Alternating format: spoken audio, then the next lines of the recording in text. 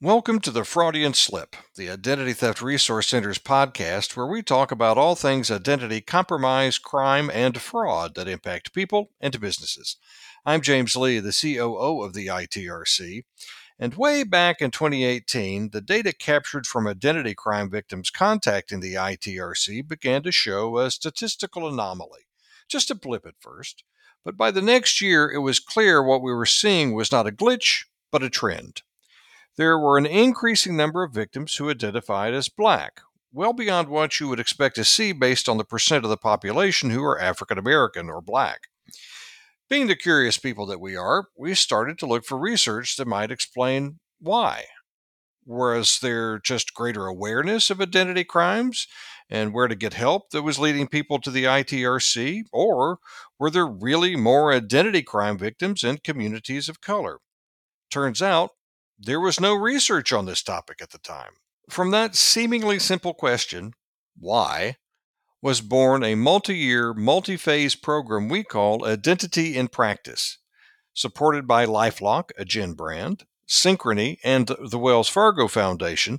The first 2 years into 2 phases have tackled the research component, resulting in a report issued this week, and it's the topic for today's discussion.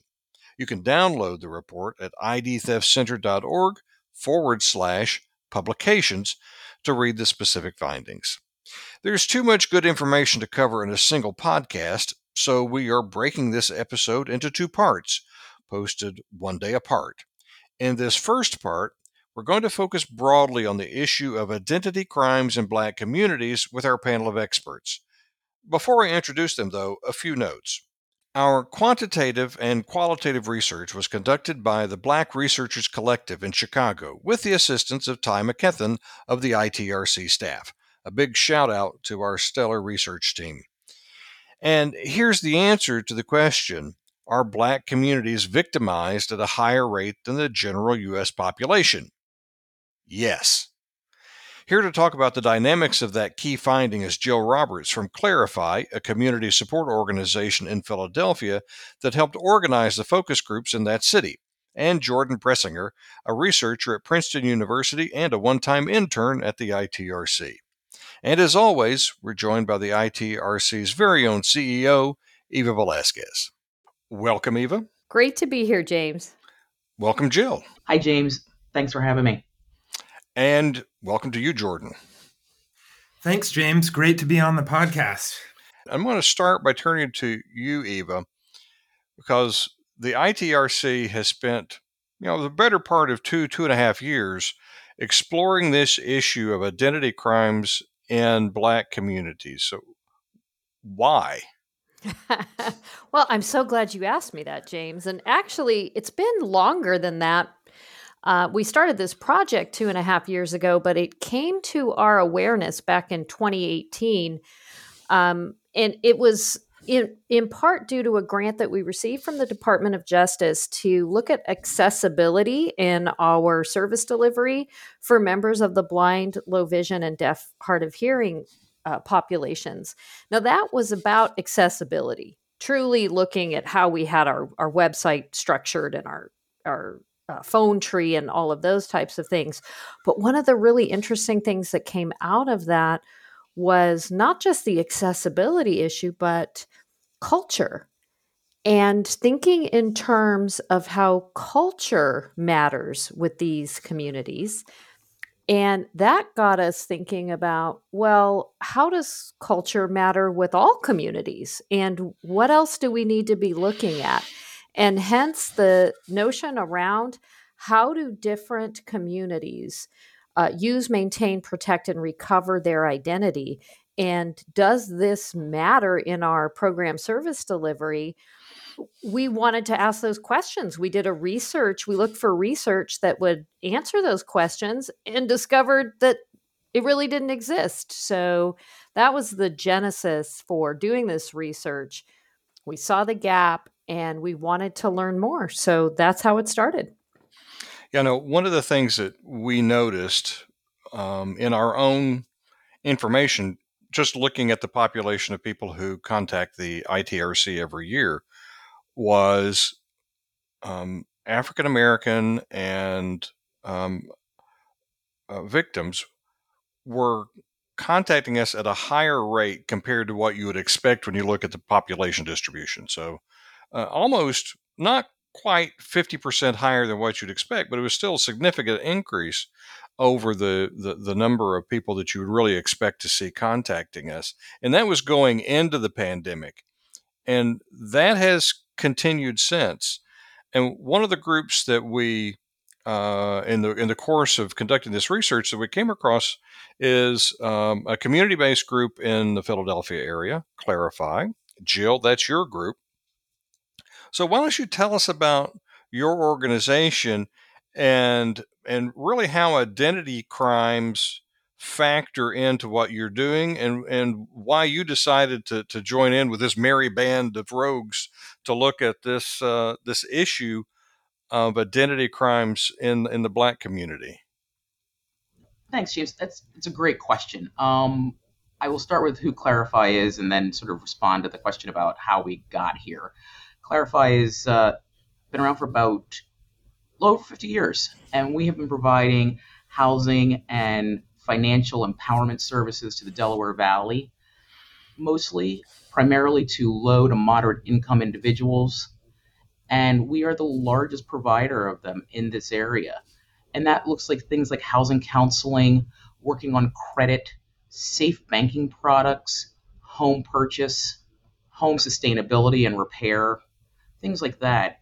And we do what we do really well. I'm really very proud to work for Clarify. We come at everything from a person-to-person standpoint. It's one-to-one counseling, and that builds trust. And we come at it with empathy. We are always, putting ourselves, if you will, in the other person's shoes and understanding what they are saying to us. And when I was approached by the Black Researchers Collective, I sort of was like, oh, sure, we can help you find individuals who are Black and who have had their identity stolen. And I went to our data folks and I said, hey, can you drop down a list and let me see how many clients we have that have that data point of identity theft? And they said, oh, we don't have that. I'm like, that can't be possible. And it was interesting. We don't have a button, if you will, to check box. People don't necessarily have their identity stolen and show up at our door. It is the after effects of that identity theft that get them to us, where their credit has been damaged and they don't know why. Then they find out it's identity theft, but that's not the problem. What the problem is, they need to clear up their credit. And when they come to us, we start talking to them and they open up and really start to trust us and the counselor that they're working with. And we can provide suggestions of places to go and how to go about dealing with the identity theft. But the way they get to us, quite honestly, and how we got involved in this is the after effects of identity theft.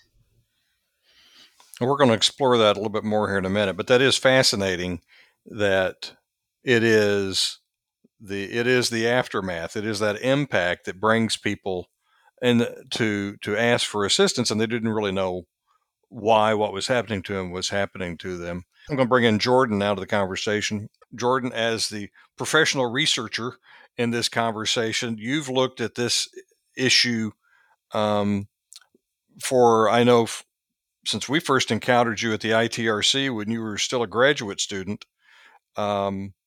You've been looking at identity issues, and now you've looked specifically around the Black community. What is it that attracted you to this area of research, and what is it that you're finding? Yeah, the first thing I want to say on that, James, is just to echo what everyone else has said about the lack of research and the lack of specific attention to this question. There's only a couple articles that I've encountered where people have talked about, understanding how factors like race matter for identity theft. And what Jill said about not having a checkbox at Clarify for this when she asked about it is also not unique among organizations I've spoken to. So many places can't really parse out identity theft from the other issues they deal with. I got into this area of research because of the Equifax breach in 2017, and exploring as a consumer what I should do about that, realizing what I felt were some of the insufficient ways that the media in particular was talking about identity theft. So I've been studying it about a little over 5 years now. I should clarify, I haven't specifically researched issues in the Black community separate from other communities. I was interested in how identity theft affects anybody and how people go about resolving it. And it was in the course of asking those questions that I started to see some interesting things about the Black community, specifically how it affects people's trust. So the primary thing that I've seen is that low income and Black communities in my study tended to experience identity theft as in terms of their kind of interpersonal relationships. The low income communities and communities of color tended to interpret the experience of identity theft in terms of interpersonal threat. So they started thinking about how their data put them at risk because of the people around them. And they told me about various steps they took to try to protect themselves from people around them, including changing who they hung out with or who they allowed to enter their home. Not asking people to help them out in certain ways. I remember one Black man telling me he no longer was going to let people ask people to check his mail for him. And that was very different from the response in higher income and among higher income and white respondents in my study, where they tended to blame organizations for identity theft and request or demand that organizations do more to protect them. Did that surprise you? In some ways, it did. There's a lot of research, especially in my field, sociology, about trust issues in the Black community. But so it wasn't necessarily surprising to me that in communities that have often been exploited, marginalized, mistreated, that we would see, issues of mistrust result from identity theft. I think it surprised me that upper income and white communities were so mistrustful of organizations, because research in my field tends to show that organizations serve their needs better than anyone else. So in some ways, I would expect the mistrust of organizations to also be highest among low income communities and communities of color. Eva, I'm coming back around to you, because at the ITRC, we talk to identity crime victims every day across the entire spectrum of the population, and all forms of demographics and education levels and all of the ways you can slice and dice the data around a population. When you looked at the findings, what, if anything, surprised you? And then I also want to dig in a little bit about this trust issue that Jordan has raised, to see what is it that victims tell us around trust. Well, there were two things that jumped out at me, and you're right. Not only does ITRC talk to victims every day, I've had a lot of conversations and exposure to people that are going through recovery from an identity crime, and the depth of the emotional response. Now, I am used to dealing with people's trauma, and it is a traumatic experience for folks. And I'm very used to dealing with the increased emotional response when people know, when it's known perpetrator identity theft or familial identity theft. And so when we were looking at some of the responses from the focus group, the depth of the emotional turmoil, for lack of a better word, particularly when it was around a known perpetrator, a family member, a close family friend, that was, I guess I didn't feel like it could get any worse, right? I've talked to people who are absolutely devastated, but in some ways it just felt like it was even more so for this community. And the second thing, though, that I saw was the depth of compassion almost. And it appears to me, and we really have more work to do, and we have to suss this out. But in so many ways, uh, familial identity theft can sometimes almost be a means to an end, where it's not about not caring about the victim or the person whose credentials you're misusing. It's about, I have a need that I have to meet for my family and myself, and this is a way that I can get that need met. And so I simply have to do this. And there's a lack of understanding about the long-term consequences of doing that, particularly when parents do use their children's identity credentials.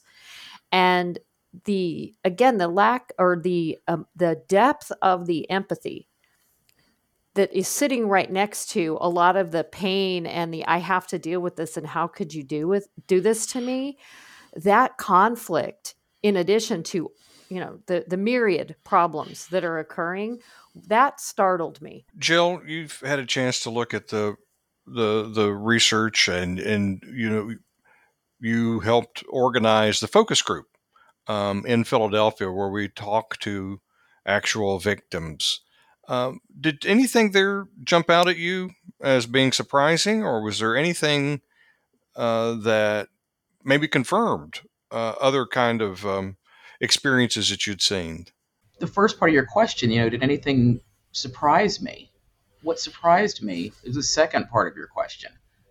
No. I was surprised that I wasn't surprised. I was hoping to be surprised by something that I found. The part, Eva, you talk about the depth of the emotional aspect to identity theft, and then the empathy that people see, that you were seeing with people who were their identity was stolen by a family or a friend. And I read the report and kept going, yep, that makes sense. Yep, we understand that. We see that daily. And what it has done, and I not thank you for this study, but it has confirmed for us, which something Clarify has been working on, is becoming a trauma-informed organization, which the people who work here don't necessarily, they were like, what do you mean by that? Because immediately when you say trauma, most people think of physical trauma, a car accident, or your trauma, but or a crime where it's a physical crime like an assault.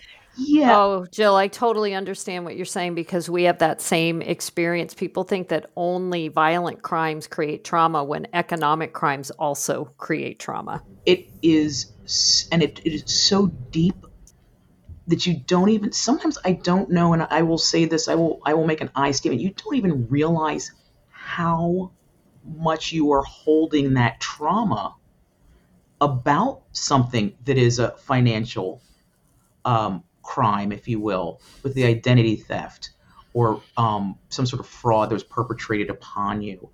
And it's been, I would say, in the last several years that we at Clarify have really been looking at that as our leadership team. We've been looking at it and how it affects the people that are trying, our team members are trying to help folks. And there's all this trauma. So there's this idea that you have an hour-long financial empowerment appointment. There may be 30 minutes of trust building and another 30 minutes of hearing about the trauma before you can even figure out how to get to the nugget of what the person is seeing you about. They want to buy a home, for instance.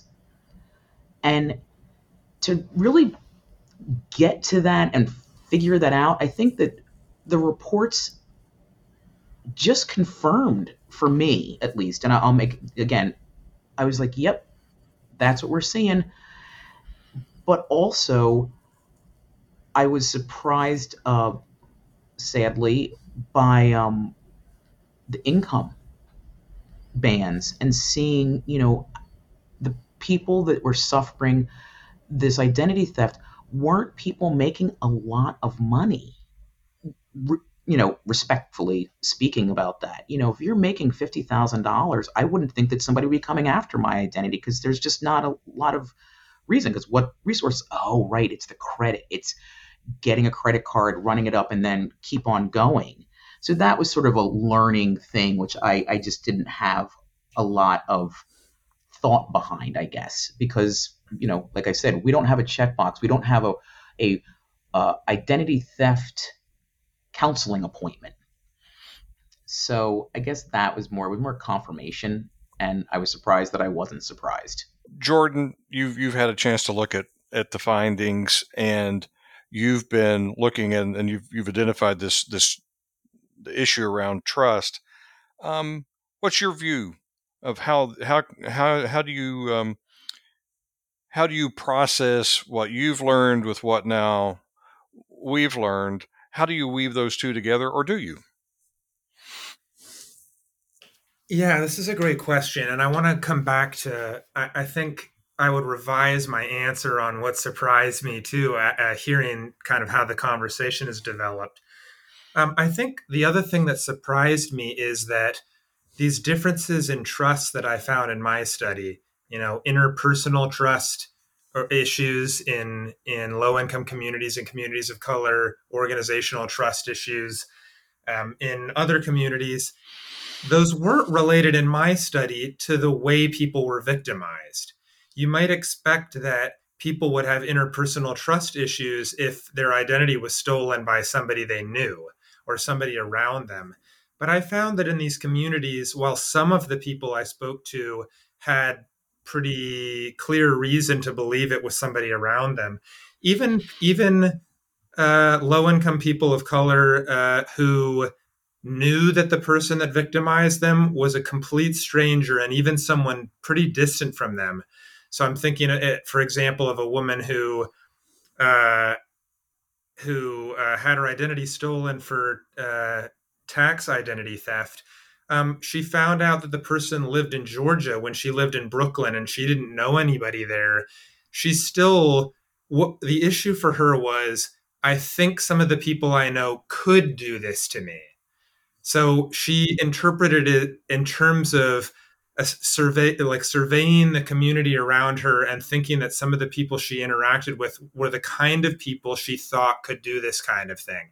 So even though none of them did it to her, it's this issue, this experience, awareness of how data can be used for all of these resources that Jill just mentioned, credit, tax, tax refunds, all kinds of stuff. Awareness of that made her start to wonder about people around her in a new way, and I didn't see that in higher income and white communities. I'm going to jump in here for a second. I think that's such an interesting comment, and what you saw in your studies, Jordan, because that didn't ping in my head. And I am a person of color, so I would say, yeah, it's very personal. But you said white or more affluent people who I think are white blame the system, like not the system, but like organizations. And that might be that surprising to me, because maybe I'm just being egocentric in that. But yeah, I wouldn't blame Equifax. I kind of blame them, but yeah, I think if my identity was stolen, I would totally be looking at people. But that's sort of the community, if you will, that I think sometimes low to moderate income Black communities have, because you have to lean on one another, and to have that trust broken, even if it is distant, you relate it to what you know. That's a great point. Yeah, I think in upper income and white communities, what I saw was people saying like I can't tell you how many times I heard people who are not in financial professions or anything like that saying like, my bank has to have better due diligence. They're like, somebody had to check an ID, somebody should have noticed this, somebody this or that. That's how people tended to interpret this, as opposed to like, I can't believe a person out there did this to me. Don't get me wrong. It's not that upper income and white communities or people from those communities didn't realize that there was a perpetrator. It's just that they reserved sort of their greatest frustration with organizations that they thought should have had their back and been kind of the last line of defense against this. I'm going to call a halt here. We're going to sort of wrap up part 1 here. Well, that was fast. Yeah, it's 25 minutes. 25 minutes already. And then in this next section, I'm going to go through some of the specific findings where we can dig into this and then go into the solutions and what do we do from here? Because all this is great knowledge. We got to do something with it. We didn't undertake this just for this so we can be all be smarter. We did it so we can actually improve people's lives. Service delivery. Thank you, Eva. Thanks, James. Thank you, Jill. Thanks again for having me, James. And thank you, Jordan. Great to be here. Thanks, James. Well, that's the end of part 1 of our 2-part episode on identity in practice. If you want to learn more about the crimes and compromises that impact your identity, privacy, or security, visit our website at idtheftcenter.org. Part 2, where we talk specifics about identity crimes in Black communities, drops tomorrow. Join us then. Thanks for listening.